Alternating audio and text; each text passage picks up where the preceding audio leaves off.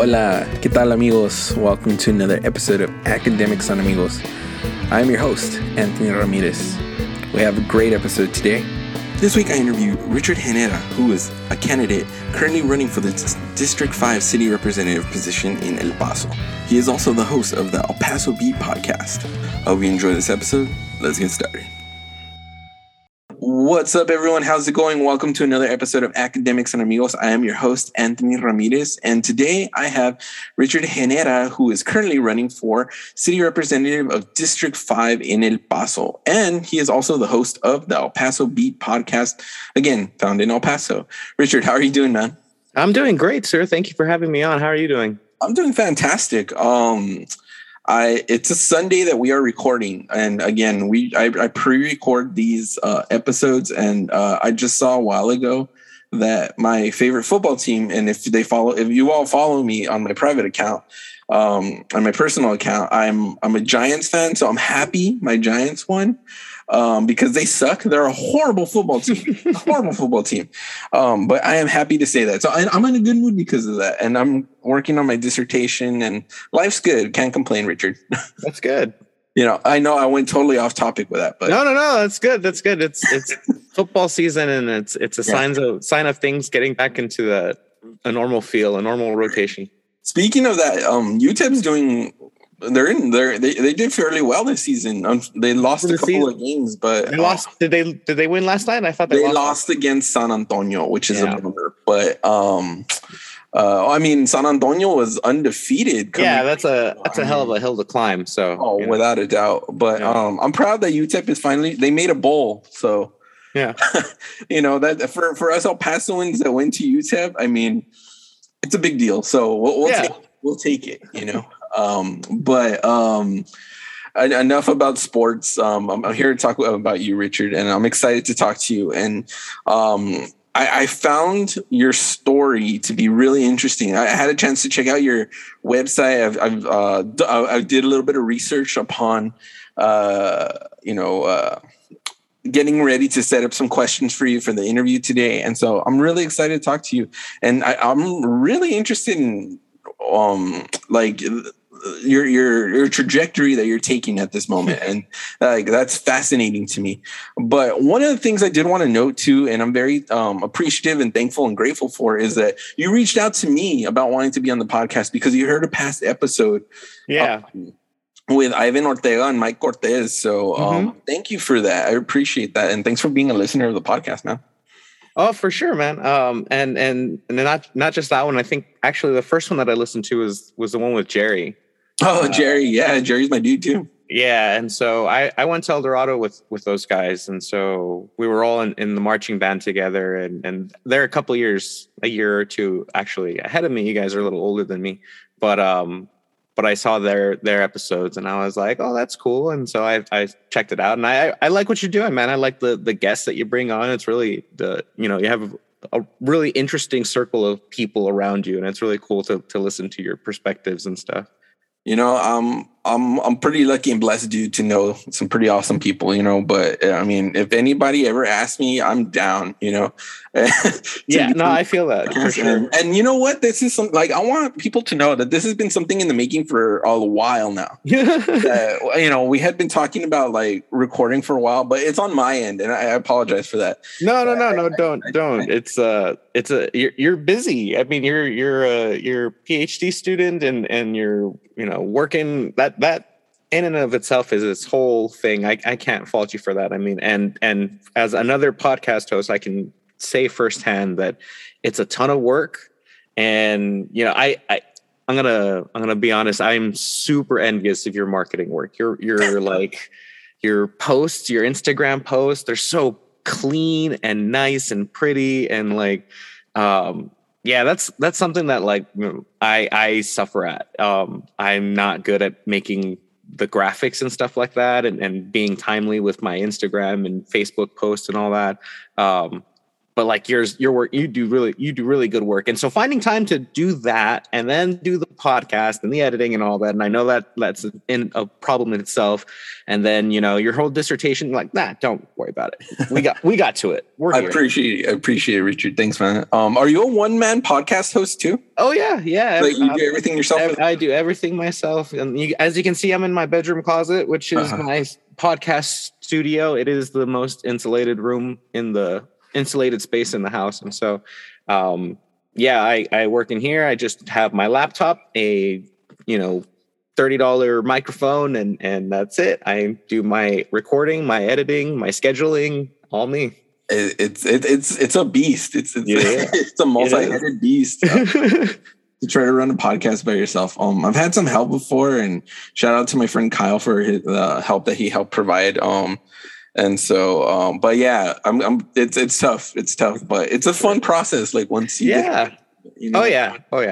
So, so let's get started. I'm curious. So I want to know a little bit about your upbringing, because this is the first time you and I truly have met each other. Mm-hmm. And so, I'm interested in finding out about your upbringing, your educational background. You hinted a little bit because that you went to school at El Dorado, and mm-hmm. Ivan and Jerry and Mike, mm-hmm. and so tell me a little bit about your educational background. And you also recently graduated from UTEP, correct? I did. So I started out in the Northeast. I was born in 92, so I went to, until fifth grade, I went to private school. I think I went to like a preschool somewhere local. I don't really quite remember. But from like kindergarten to fifth grade, I went to private schools. So there's this small private school called Vineyard Christian School. It's not there anymore. Kind of in the Northeast area. Went there for a few years, and then I went to Bethel Temple, which is kind of in Central. And then I don't think that school's there anymore. Did that till about fifth grade. My parents divorced, and then I started going to public school. And for sixth grade, I went to H.E. Charles, which is in the Northeast. Right. And then that's when I was living with my mom, and then I started living with my dad. And after that year of school, so for seventh grade and eighth grade, I went to Cordova, which is Central, which is no longer there. And then my dad, my eighth grade year, my dad passed away. Right. And so I went back to living with my mom, and we went from living in Central to she wanted to move closer to her family. Mm-hmm. So we moved to the East Side, and I have several cousins that are around my same age, and they were all going to Hanks. Like they lived in Hanks's area. And so we were outside of Hanks's area, like just by a little bit. But we thought, my mom was like trying to appease me, because at this point, I'm freshman in high school. My dad has passed away within the last couple of years, and I'm like starting a whole new life. Like I'm leaving all my friends and everything and having to start high school fresh. And so like, she met me halfway, and she was like, okay, like I'll try to get you into Hanks so that like you can go with your cousins, and then you're not alone, and like, you have someone. Well, Hanks didn't have that. They weren't into that. And so I ended up going to El Dorado, and it worked out. I ended up I'm actually very happy that I went to El Dorado. I went my full 4 years. I was a band geek the whole time. I was in band from fifth grade. I played clarinet from fifth grade all the way through high school. Did a little bit of piano, and that like band was my high school life. Yeah. And so after I graduated high school, I graduated class of 2010. I had no idea what I wanted to do, but my mother insisted that I go to college. And so I was kind of like delaying and really close to the beginning of the first school year after I had graduated, a recruiter from DeVry reached out to me. Mm-hmm. And because I had been taking computer science at El Dorado, and he spoke there, and I gave him my name or whatever. And so he reached out, and he was like, hey, we'll give you a scholarship if you come to DeVry. And I had nothing really going for me anywhere else. And I was like, okay, fine. And that ended up being a mistake. That was a mistake, but live and learn. I did DeVry for a couple of years, computer programming. I have a mind for it, I think. I was decent at it, but I didn't have a passion for it. It was just kind of like, I didn't see myself doing it for a career.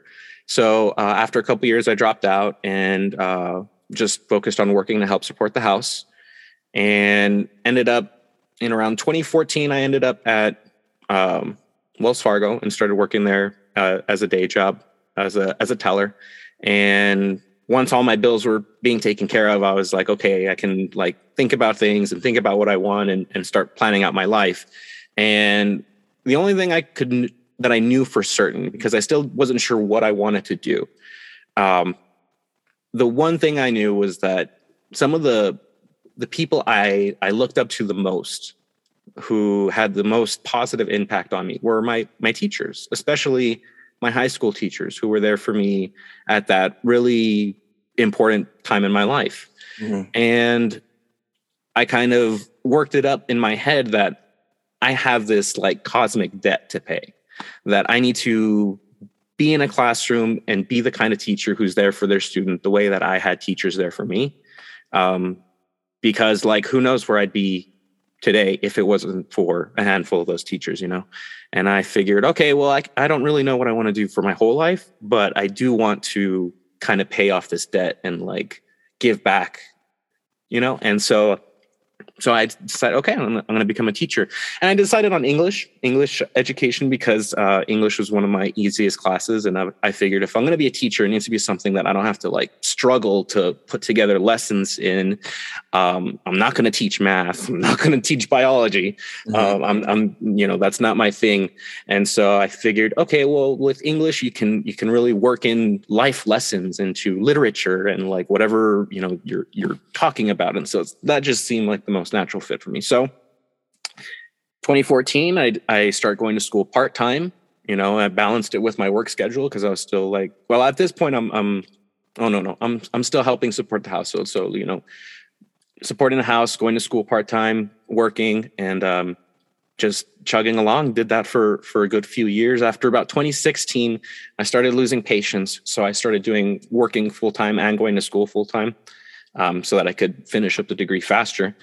Fast forward to 2020, and I start getting into politics. Around 2018, I start getting into politics. Around 2020, I get into local politics, and start supporting. I supported Veronica Carvajal, who ran for mayor, and her campaign got 24, 25, something like that. A rather low turnout in the overall vote between her and the other two main contenders for mayor for 2020. And I was talking with a friend who's also in the political sphere, and I was like, what happened? Like, she had all this energy and there's all these people and we were all excited and we're going to make things change and blah blah blah. And you look at the total engagement, total turnout numbers for El Paso. Even 2020 had like the most turnout that we've had ever. Our engagement numbers are terrible. Like, our voter turnout numbers are terrible, especially with like off-year elections and other times like that.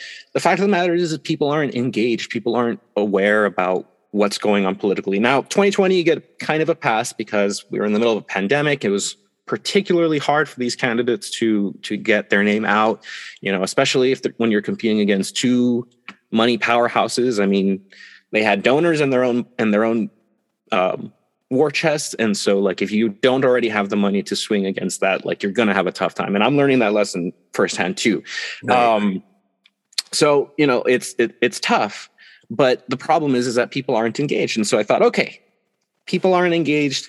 I'm going to start a podcast, and it's going to be local politics, because I'm going to make it fun. I'm going to do like the Daily Show kind of for El Paso politics. And I don't think I'm that, well, sometimes I think I'm that funny, but I was thinking this out and I was like, okay, well, like, I don't know if I'm that clever or that smart, but maybe if I'm doing it, someone else will see it and be like, well, I can do it better and then make money on it if I'm doing it better than he is. And so like, that will like get the ball rolling. Cause that's really what the issue is that there's no one in the space. And so it's like, well, the moment I start acting like I'm the best, someone else should come around and be like, no, I can do it better. Mm-hmm. And that's what I want, because I want to like stimulate that area, that growth there. So that's what I set out to do at the beginning of 2021.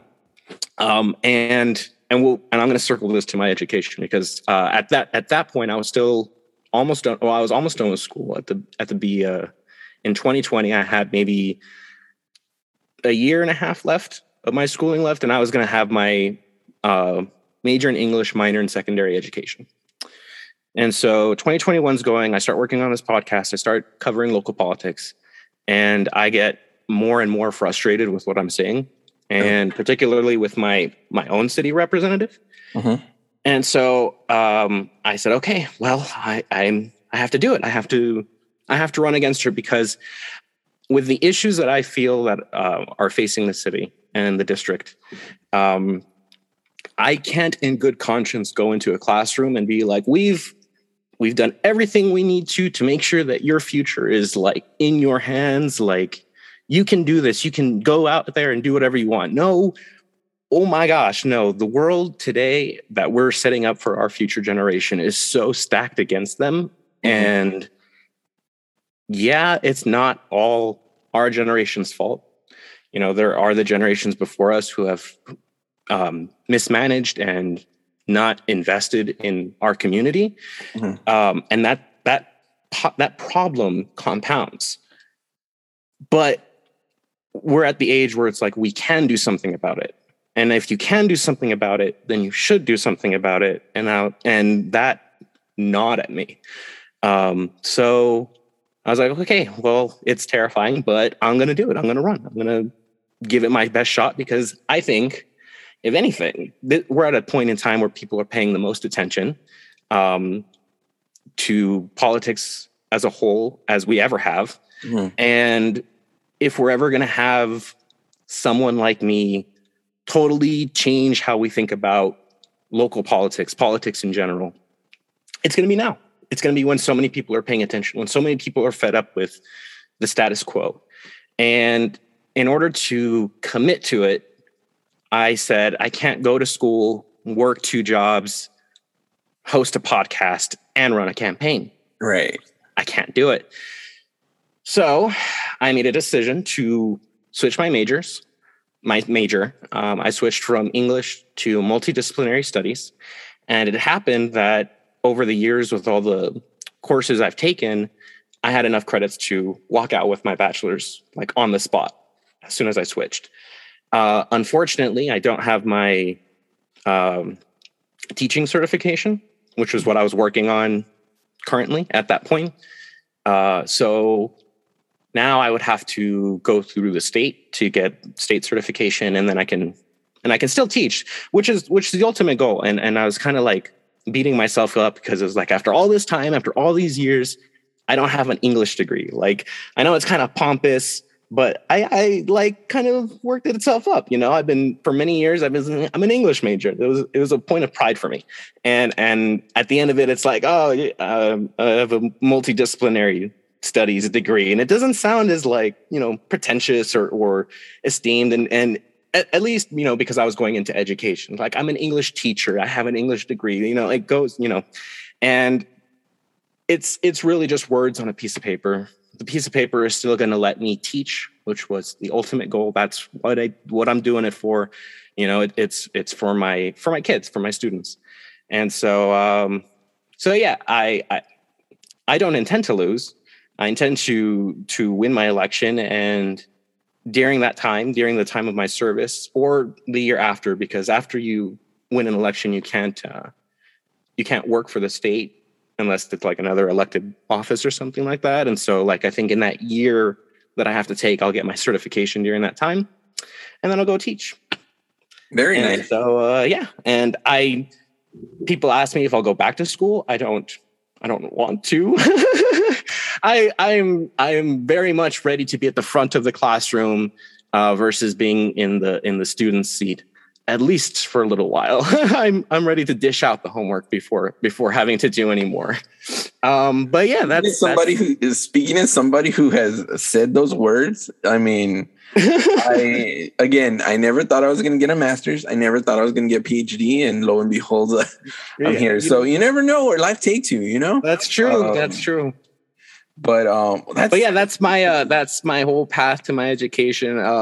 And I did, and that decision came last. Well, I guess we're still in 21. This summer, 2021, was when I decided to commit fully to the campaign and switched my major and got my degree. And so I had actually taken a couple of courses in the spring semester that like totally unnecessary it turned out being, and it was just like, oh, if I had done this a couple of weeks ago, I could have been even less stressed. But live and learn. There it is. But yeah, it happens. It's all good.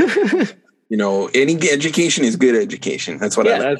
And true. So, what, like, now that you're in the campaign mode, what have you learned from being in the campaign? Like, what are some things that you've learned, encountered, I guess? People don't like politics. Can you believe that? I mean, there's as soon as you start mentioning that, like, you're into politics, or like, when I've tried to coax people to coming on to the show, or to let me come on to their show, and then I mention, that I'm running for office, or that I'm really kind of politically tied at this point. This 10-foot pole just comes out of nowhere, and they're like, "Oh, I don't get it. I don't like politics. I don't get into politics." And it's like, okay, like I get that, because, like I've said, like, politics is super divisive right now. Everyone's paying attention, and it's stressful, and people don't want to put up with that extra stress. I posit that extra stress is kind of part of being an adult. That comes with the adulting package that, we all are forced to participate with. And I don't want to sound dramatic, but we are where we're at with the divisiveness and with the kind of precipice that we find ourselves with all these issues, because so many people have put it off for so long, because we've said, I don't really care about politics. I don't really like politics. I don't pay attention to it. This is what we get. Yeah. Like a lot of these issues that we face, a lot of the rights that are being stripped away from people, the frustrations that we feel, the mismanagement, you're like, oh, the taxes keep going up. And it's like, well, how many city council meetings do you go to? How many times have you reached out to your city representative about a certain issue? And there's that kind of perspective of like, well, how much have you done to put to solve these issues, like on that individual responsibility. I think that came from my father. My father was in the military, and I was old enough, before he had passed, that like, his very firm military training type upbringing, and it was very disciplined, and so and a lot of personal responsibility, and so yeah, that's kind of what motivated me to run. But then I look out to people, and I'm like, well, why don't you feel that way? Why aren't we all like on the same page about this? And that's something that I'm learning from the podcast and more from the campaign, that on a whole, what we feel that like everyone is like stressed out on politics. It's like, I know we don't like it, but we have to pay attention. We have to get more engaged. And how do you think we can create more engagement or reframe people's minds into like maybe being more interested in these political matters? I don't know if I have the exact answer to it. I think that the El Paso Beat is a good experiment with that. I think we need to make things more accessible, and as far as accessibility, not only making it easy for people to listen to watch, to pay attention to, but kind of like cutting through legalese and technical speak. And there was one, I forget who exactly said it. Well, I'm ripping off here, but they said the thing about when you watch news media is that it all sounds very educated and structured, and there's just a certain group of people who just don't click with that. Right. You know, it's too formal, it's too school, it's too structured, and as soon as they hear that, they just turn off. And you know, there's when you go into education, you know, you learn about students who have different learning styles and the different ways that you have to shape your lesson plans to cater to these students' different learning styles. We don't cater our local government or government in general to our people. Like, we don't cater how we engage with people, or our representatives aren't catering how they engage with people.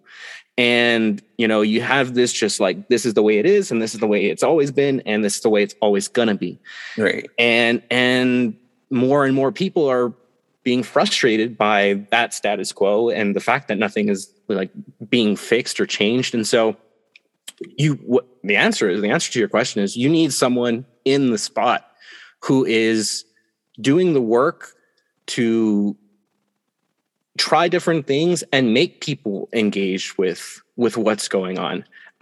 You know, like personally, I want to have, her name's Whitney Cummings. She has her own podcast. Oh, yes. She's a stand-up comedian. And she has this thing where you can text her. Like, she has a specific phone number. I don't know if it's an app or program or whatever, but you get text messages from her, like, you know, like directly from her. And it's kind of like tweeting. I mean, it's essentially the same thing, but instead of going through Twitter, like, it's just, you know, a direct text message from her. And I thought, okay, so like a city representative could theoretically have this account, and like the older people who don't necessarily know Twitter and Facebook and Instagram, but are savvy enough to send a text message, send this text message, and then all of a sudden it's like, hey, all your like city relevant info is coming to you in the form of a text message. You know, that's a little more, that will cover a lot more ground than say paper mail, and it's a lot cheaper. But you have to understand that, like, okay, like there are still, like, I talk to a lot of people who, like, they're not on the internet at all. They're, you know, I have a lot of older constituents in my area, and they're not on Facebook. They're not on Instagram. They're not, you know, getting their news that way. And I say, okay, well, you know, if we found a way to do it like cost affordably, would you want some sort, like, do you want a physical newsletter? Like, do you think you would actually read it and like be informed by it? And I get a lot of like requests for, or a lot of good feedback on that. Like, people want to see you trying different ways to get to them. The problem is that takes time and work and money. Yeah. And if you don't have someone who's in it for the right reasons, who's going to put in all that time, work, and money, you're not going to get it. And the problem just keeps getting worse. Wow, that's interesting. And I think I've seen a lot of people use that technology that you just mentioned too. And I've seen it like with celebrities a lot. Like, it's good for, like, you know, fan base maintaining and like, you know, building that connection. And there's this huge wall, I feel, between, you know, government elected officials and the people they serve. Right. And that wall really shouldn't be there. Now, I understand that I can't like call up Biden and be like, yo, what the fuck, dude? Like, it's not going to happen. It's just not going to happen. But your city representative, in my mind, is like step one. That's the very first elected official, your basic person. Like, at the very least, you should be able to get a hold of them, you know, within a couple of weeks, like without much effort. And we don't even have that on so many levels. And so I kind of don't realize how I started on that tangent. I'm sorry. But like, the point being is, you know, I want to replace that first step and really start rebuilding that trust, because, you know, that it's the way it should be. Right. Yeah. That's yeah. It's difficult. Like, it's difficult. And that's something that I've talked about with some of my fellow colleagues here who are interested in politics. And we've talked about how it's interesting how whenever there's a new form of media, that politics, when done correctly, use this new form of media and it helps them out. You know what I mean? Let's say with JFK, when, you know, he first appeared on television, that really helped his image. And now using people who politics who use social media, that's helped him a lot, like tremendously, you know? And so I think that you're on the right track with using like new media to, you know, attract people in new ways and innovative ways. And I think that's really cool. Speaking as a communication major, you know, and I think that's really interesting. So I'm interested in seeing how everything turns out. And I wish you the best with your political campaign and run. Cause that's, I mean, I've had family members run for office before. And really? Yeah, I'm not going to name drop or anything like that, but I'll leave it at that. Because if I name drop, things will happen, and I don't want things to happen. So, it's not a bad thing. Well, it depends on who you ask, but whatever. Anyways, the point is, I might edit this out. What ends up happening is that it's tough. It really is tough to run for office, and just to any leadership position is difficult. And so the fact that you're trying to, you know, do something that is kind of different, especially for people our age, you know, a lot of people our age don't really step out of our comfort zones and the way that that you're going about it at this moment. And it's like, one, I commend you for that. That's Thank you. Admirable as hell. That's incredibly admirable. And then, and two, it just, I mean, that's amazing, you know, that you've been inspired to want to change the game, you know, because like you said, politics is crazy. It is, you know, I try. I mean, I'm so busy with my other stuff that I don't follow it as much as I should. Yeah. And plus it's overwhelming, you know. It's like, it's easy to get anxiety with the politics, you know. So again, I commend you for this. And I tip my hat to you. I'm not wearing a hat, but I tip it. But I mean, that's wonderful that you're doing all this stuff, Richard. Like, no joke. That's cool, man. Nice. I mean, shoot, that's great. I'm like, wow, you know, I'm blown away by it. It's really interesting. Let's talk about your podcast a little bit more, because you've at it a little bit. So from one podcaster to another, I mean, you dropped hints about what your podcast is about. So again, give us a little bit more context about your podcast, and who are some people that you had a chance to interview? Oh yeah. So like I said, I wanted to do, you know, kind of like I have a lot of influences, because I'll name who I watched, like when I'm what I consume. So like, I love Last Week Tonight with John Oliver. Oh, he's great. The HBO show. I love that stuff. One of the other people I watch, Chris Hayes, who's an MSNBC host. He refers to John as what is it? I guess news for normies or something like that. The things that John covers are really dense, nuanced topics. And within half an hour, like, he makes you feel like, okay, like, I'm not an expert, but I'm so much more informed about whatever this topic is. And, you know, there's quips, and he's funny and self-deprecating. And it's like, I like that. I love self-deprecation humor. It's one of the things that I'm told that I really shouldn't hold on to as a public figure, but we'll call that one of my bad habits. Like, that's something that I love. And so, you know, that kind of humor, I do use it on the podcast.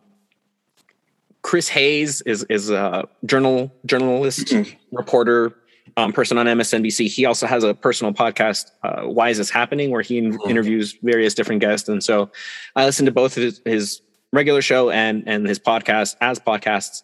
And I haven't quite reached that level of interviewing skill yet, but, you know, especially for his podcasts, you know, and his work, it's kind of what I study, what I watch, and what I try to emulate. And I try to, like, okay, these are the questions he's asking. These are how he's leading. And I'm getting better at seeing, like, okay, like, you can see this guest, like, going this direction. He's trying to lead them this way with this question. And so I'm not a journalist. I didn't go to journalism school. There's a reason that there's a journalism school, and, you know, and, like, you know, communication majors have, like, their own full field of study.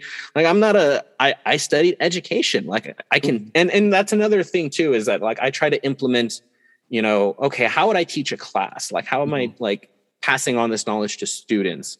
And I try to bring that into the podcast as well. And so keeping all of that in mind, my main focus is City Hall right now, El Paso's City Hall, which is, I watch every city council meeting, every work session, and I report on the things that come out that stick out to me. It's not super structured. It's very off the cuff. I'm trying to get more structured because I've gotten the feedback that, more people would be into it if it had a little more structure. I wanted to find that kind of niche because the thing I felt people liked about podcasts was how unstructured it felt. It got away from that structured feel of corporate media. Mm-hmm. And so I'm still finding that balance. It's a constant work. Finding that balance between very casual conversation and, but like we're hitting these notes and, we're being factual and we're being honest. But it's the way you consume it is a lot easier. It's not so heavy, not so dense. And I think the conversational feel to it, helps build trust, as far as like, okay, what we're talking about, any opinions that come up, like, it's not just like some crazy guy off, it takes time to build that up. And again, it just sounds and feels different from what is out there, the way people consume the news regularly. It's much less condescending because it's like, I'm so smart and I'm going to tell you how it is. It's like, nah, this like, I'll say it if there's something out there. I'm like, this is bullshit. Like, I can't believe that they're doing this. And it's like, that's El Paso. People in El Paso talk like that. They feel like that. And if you speak to them like that and you just point the direction into whatever topic, you'd be surprised like what you can get people into. Mm-hmm. And so I've managed to have city representatives on, a number of them on. Let's see, 4 of them now. So half of our city council, a few of them multiple times. I just had our District 3's Rep. Cassandra Hernandez on for the third time, and she's good at coming on when it comes to really controversial topics. Recently, her most recent episode, we talked about a item that was brought up and struck down or deleted off a city council meeting to get an estimate for how much an arena was going to cost, the arena downtown. Right. And so there was some back and forth and blah, blah, blah. And so this was the first time that I covered the meeting in one episode and then, said, okay, I'm going to try and get one of these city reps to like come on into the next episode and talk about it. And I managed to get a couple of city representatives like into the idea. And so like, I've already had the one, I'm going to have the other pretty soon. When I started the podcast, it was going to be I wanted the scope to be much bigger. I wanted to cover El Paso politics as a whole. So not just the city politics, but the county and the state. Mm-hmm.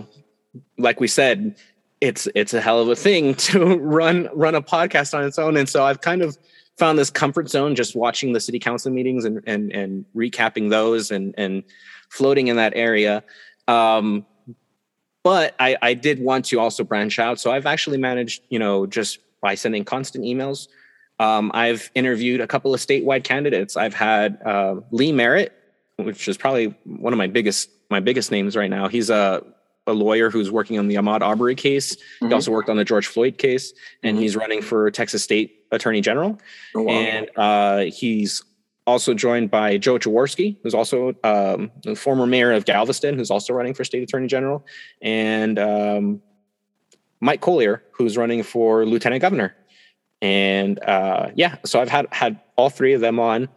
I covered the local school board races, and so I had a number of people who were running for school board on as guests. And another one of my influences is Ari Melber, and he has a show called The Beat on MSNBC, and he manages to get a lot of like pop culture guests, and his questions are always pretty good too, and he finds a nice little balance between pop culture and politics. Mm-hmm. And so, I was a band geek in high school, and I was in a couple of rock bands when I got out of high school. And so, I wanted to incorporate, pop culture or, music, art, whatever I could, as long as it was El Paso tied, and that would help draw people to the podcast, keep them engaged, and, like add that extra layer to keep people on the show and paying attention and, again, like engaged with the politics.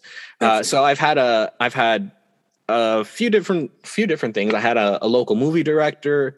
I had my friend Enrique Ponce, who did the music for the show. He's also a video game and film music composer. Mm-hmm. We talked, and that one was really cool because we talked about AI getting into music composing and different things like that. So that was a pretty interesting conversation. Let's see, who else have I had? I had a friend, Ryan, who's another musician. He was on La Voz, which is like the Voice Mexico version. Oh yeah, La Voz, yeah. Yeah, La Voz. Yeah, there you go. Thank you. Yeah. And so I kind of dabbled and like you, like I've said it on my show. If anyone wants to come on to the show, you can just hit me up, and I'm pretty much, as long as you're El Paso tied, as long as there's like a significant, reasonable El Paso tie there, like I'm pretty much down for anything. And I actually had an author reach out to me the other day, and he's El Paso based. I haven't like looked too into him. I don't think his like books take place in El Paso. I think he lives in El Paso, and he writes, and he does a lot of charity work. And so like, I'm excited to talk to him about that. And so, I have an open door for pretty much anyone, as long as it's El Paso tied. I had this idea to do ads, like cut my own ads for like El Paso businesses and places that aren't necessarily paying me or asking for the coverage. It's more just like places that I like. Mm-hmm. I don't really do that, one, because I've found that I don't want to just do the extra work of recording anything else and editing something else when it's not absolutely necessary for the episode. And then, and two, well, now, especially with the campaign, like that would make things complicated. Yeah. So it's easier, another podcast I listened to, Andrew Yang's podcast, Yang Speaks. When he was running for mayor, he was running his podcast, but he couldn't talk about his mayoral campaign because he had sponsors and there's money there, and it's all complicated. So it's easy if I just like, I'm paying for this out of my pocket.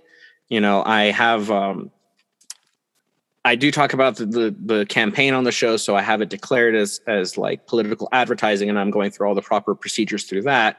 But it's all out of my own pocket, and I'm not going to make any money off of it. And I'm going to take it with me onto my administration, hopefully, and continue to use the platform. Like once I'm a city rep, people really start, answering my emails and being like, yeah, I'll be on your podcast. Sure. Yeah. And so once I have that platform, then I can really start drawing, more statewide candidates, drawing more attention into the countywide things, and using that again to help get people more engaged.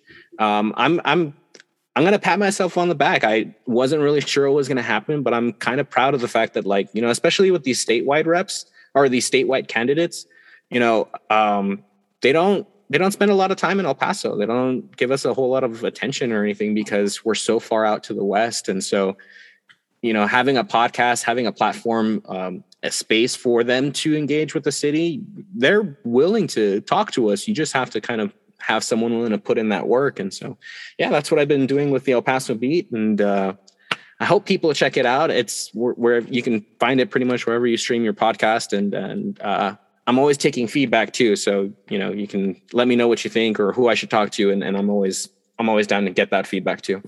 That's awesome. So I'm upon doing research for this interview, I saw they had a very interesting hobby to kind of transition away from a lot of other things that we've talked about. And it's a hobby of collecting shot glasses and getting them signed by celebrities. Yes. So what started this hobby? And okay. So the autographed shot glass thing. Okay. So there's two parts to it. There's my shot glass collection. I actually collect shot glass novelty and souvenir shot glasses. I have since I was a child. Hispanic family, family that drinks at parties and get-togethers and things like that. And so when my cousins and I were young, we would do like shots of soda. Like we would even pour soda into the 3-liter bottle caps and take shots with the bottle caps. So I'm at Walmart one day and I'm with my mom and we're walking through the party aisle and there's a shot glass and it has like a glow stick on the inside of the base of the shot glass and comes with a little saucer. You pop it in, the whole glass lights up and I see it and it's like $3. And I'm like, oh my God. And I'm like 7 years old at the time. And I'm like, this is the coolest thing ever. I'm going to get this and take shots of soda with my cousins and it's going to be so cool. And so I bought it and then I forgot it the next time I went to my cousins and then it stayed on my shelf and I never touched it again. Yeah. And I went out of town one day and I was like, oh, look, a shot glass. And so I got that as a souvenir and I put it next to the other one. And then that's how it started. I started collecting shot glasses whenever I went out of town and did stuff and, band trips and yada, yada, yada. I've got like 300, 400 some odd shot glasses now on my wall. And I don't think I have a picture of that in the public. But I can send that to you a little later. And so fast forward to 2016, I've been collecting shot glasses pretty much my whole life. I have a meet and greet ticket to meet Blink-182 when they came to El Paso in 2016. Mm-hmm. So I'm driving to the concert and I'm passing, like as I'm driving, I pass this bar I used to go to. And the thought just strikes me. And it's like, if I got a shot glass autographed by Blink-182, that would be the coolest shot glass ever. Like that'd be the best shot glass in my collection. And so I was like, oh, I'm going to do it. So I turned around, I went to the bar and I went in and I was like, hey, I'll give you $5 to make a shot glass disappear. And so the bartender like goes under the counter and pulls out a bunch of different shot glasses. And there's a basic, whiskey shot glass.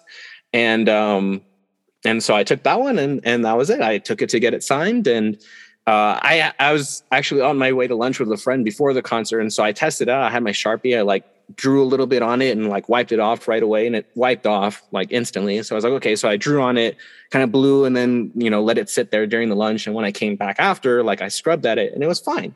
So I was like, okay, as long as you don't screw with it, it'll be fine. So I went to the concert and I got them to sign it and they all thought it was a cool idea. And they're like, are you going to drink out of it? I was like, no, I'm going to put this in a box in a safe and then bury it. This is my gem. And so, I, went to the concert, got it autographed and I thought that was it. And so a couple months after that, one of my favorite comedians, Christopher Titus, was performing in Phoenix. And I was like, oh, I can make that drive. I'm going to go see him. And he was performing at a bar and I was there and I was like, oh, I'll get a shot glass signed. And so I, got my picture with him and got a shot glass signed. We have, I don't know if you've ever been, but we have the El Paso comic strip. Mm-hmm. And we get, some decent names every once in a while. We had a couple of guys, Jay Chandra Cigar, who plays Ramathorn in the Super Trooper movies. Right. I don't know if you're a fan of those. But and then also we had Gilbert Gottfried. And his name is Steve. Steve Quesada, I think. I think that's his name. He plays Michael Quesada. Michael Quesada plays Steve Gomez on Breaking Bad. He does stand up. He's actually pretty funny. And he came to El Paso. He came a couple of times. And so, the first time he came, every time, these guys would come, I would, I'd be like, oh, I'm going to get a shot glass signed. And so I started building up this collection. And so eventually I have a nice little handful. And then in 2018, I got tickets to go to a comic convention in Dallas, because between 2016 and 2018, I learned that these comic conventions have tons of celebrities who come through, and then people can just get whatever they want autographed, if they pay, they pay to get autographs at these things. And so at this convention, Jason Momoa, Richard Dean Anderson, Christopher Lloyd, and Felicia Day. And then there was a bunch of other people that I wanted, but I didn't actually get to. They were all there. So I went and got my shot glasses and bought some shot glasses, got them signed.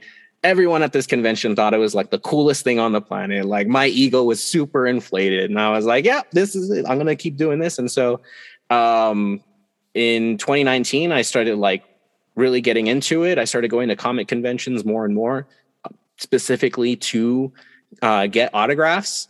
And let's see. Yeah, 2019, I started getting really into it, but it's expensive. Yeah. You know, you're paying per autograph, you're doing a lot of traveling. And so I was like, okay, I need to get American and make money off of this. So I started a small business called Autograph Fetcher, and it was one-man show. It's real simple. I make the pretty flyers, or actually I had the flyers made, and you tell me whoever you want autographing, you send me your stuff, whatever it is that you're getting autographed, you pay me a nominal fee on top of what they're charging to autograph your item. I take it with me, I get it signed, I bring it back, ship it to you, and there you go. It's a middleman service. That's nothing really to it. But like, I'd never heard of anything like this before. I'd never seen anyone doing anything like this in El Paso. And I thought, well, there's no one else in this space. That means I can just do it however I want. And like, you know, I'm good to go. So I really pushed to market myself as like El Paso's autograph consignment person, you know, big first thing. And that started going well. Like I was getting in enough orders that I could go to at my peak, I was going to, on average, at least one comic convention per month. And I was traveling to Denver, Chicago, Dallas, Houston, Austin, San Antonio. It was a lot. It was a lot of fun.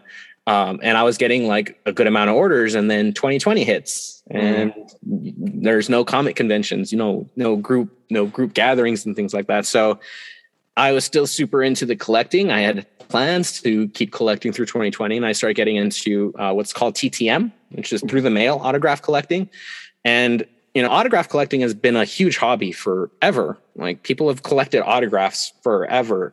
No one that I know of, and I've looked and I've asked for people to come forward. No one has an autograph collection quite like mine. But people have been collecting autographs for a good minute, and so you know, there was a time where you would just like, if you could get a celebrity's address, you'd just send them a letter and ask for an autograph, and like a lot of them will do it. And that's how I did. That's how I got a lot of autographs from 2020. Some of the names like Alex Trebek, who was a notorious autograph signer, like within the community. If you sent something to the set of Jeopardy, he autographed it. Like he would sit there and autograph for hours and like just like autograph and autograph and autograph. And during 2020, there was actually like a huge surge in through the mail autograph collecting. Like there were a lot of groups that I was participating in that were like getting frustrated because celebrities started saying, I'm not doing it anymore because I got overwhelmed with it. But to the very end, Alex Trebek was like signing away on autographs. Another one I got, another Breaking Bad person, was Jonathan Banks. He plays Mike Ehrmantraut. I don't know if you're. Yeah, I love. Oh yeah. So Mike Ehrmantraut. I got him to sign through the mail, and that one's cool. He drew a little smiley face on the bottom of the shot glass. And so that's cool. I thought that was cool.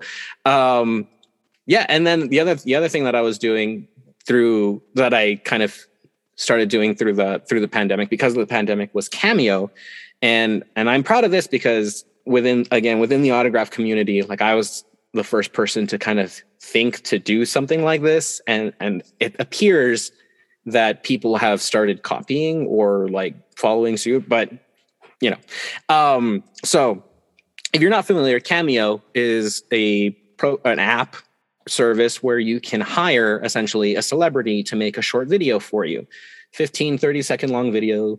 You get maybe 140 characters to say exactly what you want them to say in the video. They're meant for like happy birthdays and like good lucks and congratulations, things like that. The way my mind saw it was, I'm paying X amount of dollars, because you do have to pay for them. I'm paying X amount of dollars to get my message in front of this celebrity.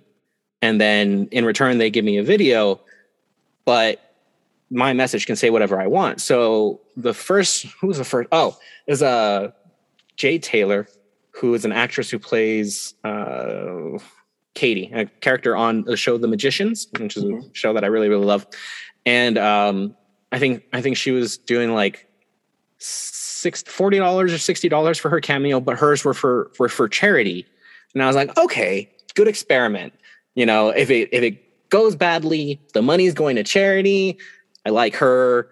It's fine. Like, I'll test it. And so I, wrote in the message, was like, I don't want no autograph. No, I'm sorry. No cameo, no video. Would like your autograph on shot glass. Please email me. And then I gave her my email address. And then she made the cameo, because they have to make the cameo in order to accept the money. Like, I guess on their end, it automatically forces them to record the video. So she accepts the video, says like, I know you didn't want the video. I just wanted to say thank you. I'm going to have someone get in contact with you to get your autograph. Spoiler alert, she didn't have anyone get in contact with me to get the autograph. Man, I got all hyped. I was like, the anticipation. That response was enough for me to think it worked. Like, the fact that I wrote the message, she read the message, and like, it's her. Like, I'm getting directly to her. So I start like making this list of all these different people who I want to get, autographs from. And, there were a couple of big names, and I was brainstorming different ways to get the message fully across to them. So for one, for Dean Norris, who plays Hank on Breaking Bad, I made a YouTube video. Like, going through the whole, like, hey, my name is Richard Hanetta. I collect autographs on shot glasses. I show him the collection. I even have like the collection turn on with the, I have a Alexa hooked up with LEDs. Oh, wow. Oh yeah. Like, I've got this whole thing decked out now. And so like, I have it turn on for him. And I'm like, I would like your autograph for the collection. I'll send you the shot glass. I'll send you the marker, the prepaid return label. Just sign it, send it back. Provide an address, send it back, blah, blah, blah. You can contact me here, and here. And thank you very much. And that was it. And I put the link for the YouTube video in the message. And so if you watch his cameo, and you can go to my profile and I edit it so that he doesn't say his address on the video, but you can watch the rest of the cameo.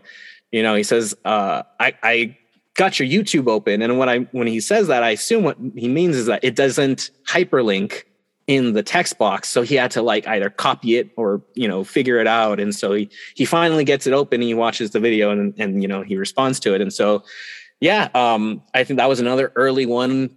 I think he was the first one who like agreed to it and got it back to me like relatively quickly. And then, yeah, through Cameo, there is Tony Hawk. I got Tony Hawk. That's cool. And he came through. Yeah, that one was really cool. I think he might have been one of the really early ones. Lindsay Lohan took my money and did not like send me an address or have someone get in contact with me. And then after like all that, Cameo implemented a thing where you could like send text messages to them, also for fees. And so I started actually doing my request that way because it was way cheaper. Oh, yeah. And so like I, sent her a message. I was like, hey, like still looking for that, confirmation that I can send you this thing. And she's like, oh yeah, I'll get to you. So I paid for the text message, and then she didn't get back to me for that one either. And so, so Lindsay Lohan took my money, but did not give me an autograph. Was that your worst experience with all of this? I guess I don't fault Miss Lohan for it. The way I saw it with the cameos was gambling. I am kind of a gambler. Like if I go to Vegas, I like to play a little bit. And with these, I was like, okay, I have to understand that these are people and they have their own lives and they have their own things. And when they came to this app, they came with the expectation that I'm just going to sit in front of my camera and say some stuff into a camera and then get my money. And then some jackass like wants me to autograph something for him and give him my address. And like, I'm not going to give this weirdo my address. It's like, I went in like fully aware that I was going to be throwing money, risking it. Mm-hmm. So I like telling that story, but I don't despise Lindsay Lohan for not giving me the autograph. I have had people I had one, and I won't throw their name under the bus because I'm not like, I don't know how sensitive it is. Like I had one person who didn't want to sign because they were recovering alcoholic, and like they're like, I'm just not comfortable. Like it's a trigger thing. I'm like, hey, more than enough reason. Like I'm not, I'm not an asshole. Like I'm not gonna like grief you for that kind of thing.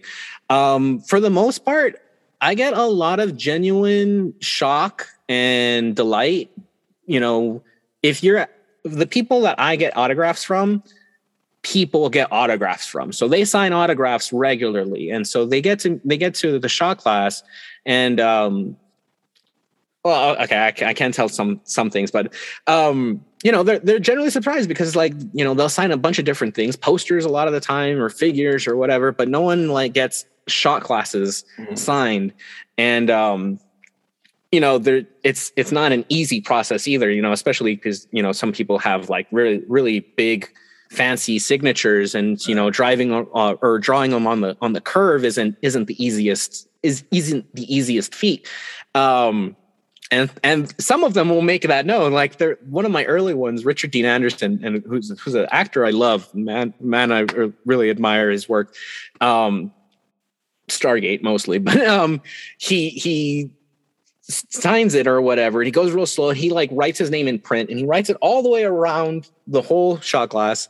And then he finishes and then he hands it to me. He says, "Never make me do that again."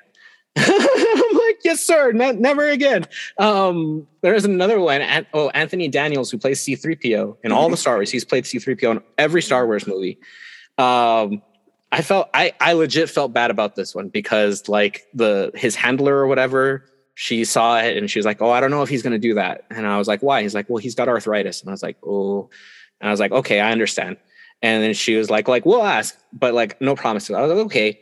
And so like, I get to him or whatever. And I was like early. I was early in the day. And I was one of the first few people, and he looks at it and he's like, he looks at me and he gives me this look like, "Are you kidding me?" And I'm like, "Okay." And then he does it, he autographs it, and then like, that's kind of cool. And I was like, "All right, cool."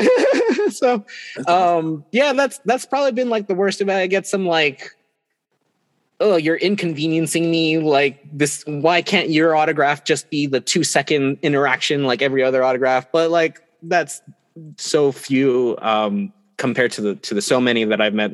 Most people are actually really intrigued by it and really into it. What about two names in particular that stood out to me were Lin-Manuel Miranda and Jason Momoa. Okay. Because both of them because they're like epic people, and Lin-Manuel because he's just a badass Latino dude, right? For sure. And Jason Momoa, because I mean he's freaking Aquaman. I mean, yes, and he's just a badass in general too. So I've got a good story for the Jason Momoa one.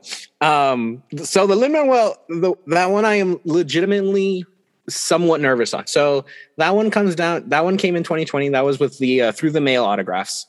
And the thing about Through the Mail autograph, anyone who's new to it is going to have the same question: how do you know it's legitimate? Mm-hmm. And it's like, okay, well, the community has been around for a long, long time. And there are like, real serious autograph, collectors who are authenticators who like, keep an eye on these subs. And like, it's kind of like a community policing, I guess. Mm-hmm. And there are addresses that are just known to like, oh no, that person uses a secretary, that person uses an auto pen, that person doesn't sign their autographs. That's just like a preprint or whatever.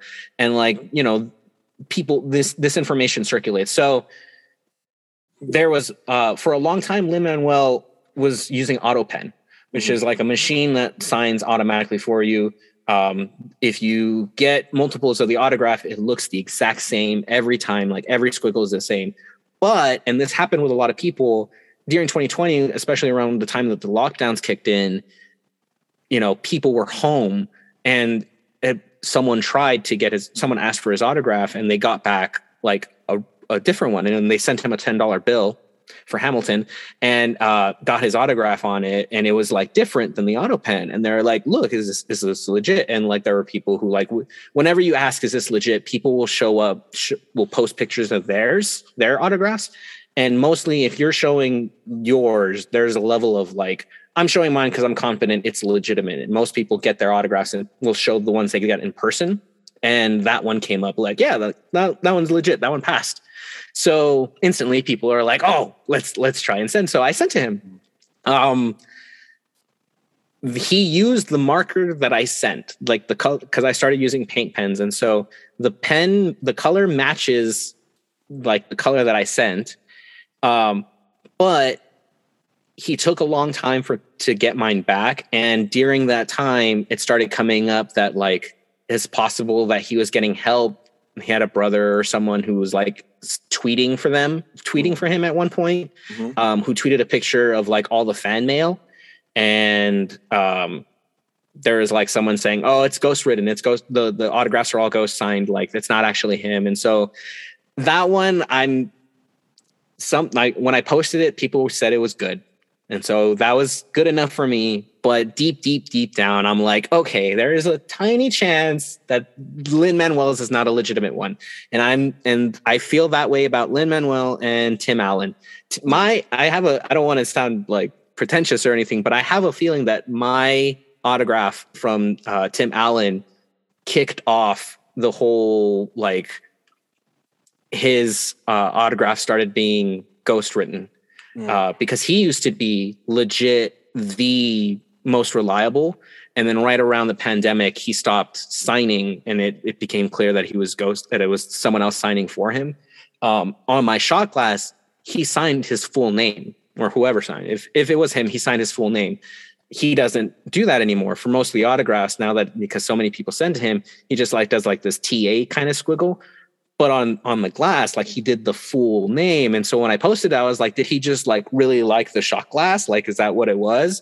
And some people were like, yeah, like, that's what he doesn't sign his full name. Like you sent him something he really liked or something. And other people were like, no, that doesn't quite look like his signature though. Like that's not exactly right. And I wrote it off as like, well, it's on a glass, it's on a curve, it doesn't count, And so, but when I heard that, I was like, okay, like maybe it's not legit. And then shortly after that, there was all this debate about whether or not his was legit. But anyway, that's why Lin-Manuel, I'm like, I enjoy it. I love that I have it. And there's hope that it's real, but I'm not like 100% certain on that one real. Jason Momoa is 100% real. And that one was really early on in my collection. That was that first comic trip, that first Comic-Con trip. And so like I said, there were a bunch of people that I wanted to get autographs from on this trip, but I was only able to go to the convention for a day. And I didn't realize just how long these lines were going to be. And so I get there, I got a picture with Jason Momoa too. And, I got there early and I got my picture, and then I went to the autograph and they're like, oh, we're giving out tickets. So I got a ticket and they were like, come back at this time. And I was like, okay. So I left and walked around or whatever, came back. And this is like, I came back to that line 2 or 3 hours before I was going to leave, which was the time that they said. So I figured, okay, this might be like the last thing I do. And they were nowhere near my number when I got there. And I was like, oh my God, I planned this trip for Jason Momoa's autograph. Like I need to leave this place with his autograph. So I, go up to the guy who's like handling the line or whatever. And I say, hey, can I give my item an autograph ticket to one of the people in the VIP line to get my item signed for me, and then just like wait for them and then like, get my item from them afterwards? And he was like, yeah, I guess. And I was like, cool. So I went to the VIP line and I walked up to the first person at the end of the VIP line and I was like, excuse me, my name is Richard. I drove here from El Paso, which is about 9 hours away. And I made this trip because I really want this autograph from Jason Momoa on this shot glass. And I have to leave here in a couple of hours and I'm not going to make it to get his autograph, like if I wait in line with my ticket. So can I give you my autograph ticket and my shot glass and you get it signed for me? And I'll even throw you $20 for your trouble. And like, I'll stand over there and then you give it to me after you meet him. And like, it was a man and his wife and they kind of look at each other and they look at me and they're like, well, just stay there. And then if anyone asks, just tell them that you're with us. And I was like, okay. So I stood there with them in line and like all the, the VIP line started moving along. And then like 5 minutes later, I was in front of Jason Momoa getting my shot glass autographed. That's amazing. And he liked it. He thought he kind of like gave me a grin and a nod, and was like, "Oh, that's really cool," and gave it a sign. Nice, good signature. And I have I got my photo and my autograph with Jason Momoa. That was a good trip. That's funny. That's awesome. That's really Thank you. Oh man. Well, Richard, it was a pleasure talking with you today, man. And it was a pleasure being here. Thank you so much for having me, Anthony. I really appreciate it. And again, kudos to everything that you're doing. And it's very inspiring. And I wish you nothing but the best with your campaign. And so is there any way or anything you want to give a shout out to, or maybe plug your campaign and your podcast? Yes, absolutely. I appreciate that. And again, thank you so much for agreeing to have me on. We're going to have you on the El Paso Beat very soon. And I don't know. I have some ideas about the things that we can talk about, and the things that we were talking about previously when we first started talking about crossing over. That is all playing out the way that I thought it would, and especially with the Virginia election and some Texas state laws. So we have a lot to talk about on the El Paso Beat. If your listeners want to check out the El Paso Beat, if you're in the El Paso area, you care about El Paso politics and issues, or just artists, and you want to like just pick and choose those episodes to, the pop culture stuff, you can find the El Paso Beat wherever you stream your podcasts. I have pages on all the social medias: Instagram, Facebook, Twitter, Reddit, Nextdoor.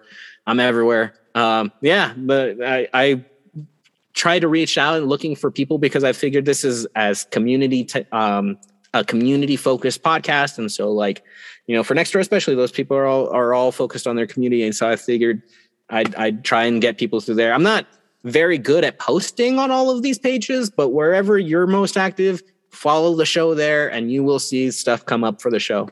And I stream on Pandora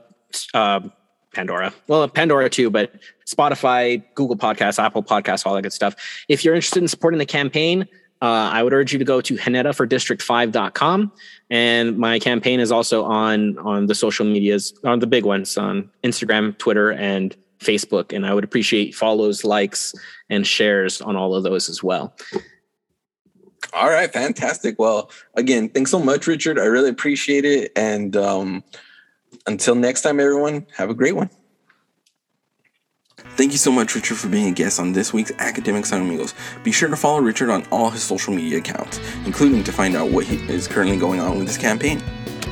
For more on Academics San Amigos, be sure to follow us and check out our new website at www.academicsanamigos.com.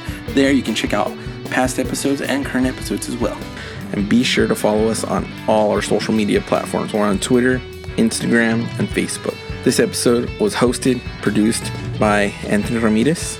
Until next time, my friends, hasta luego, be cool, and stay awesome.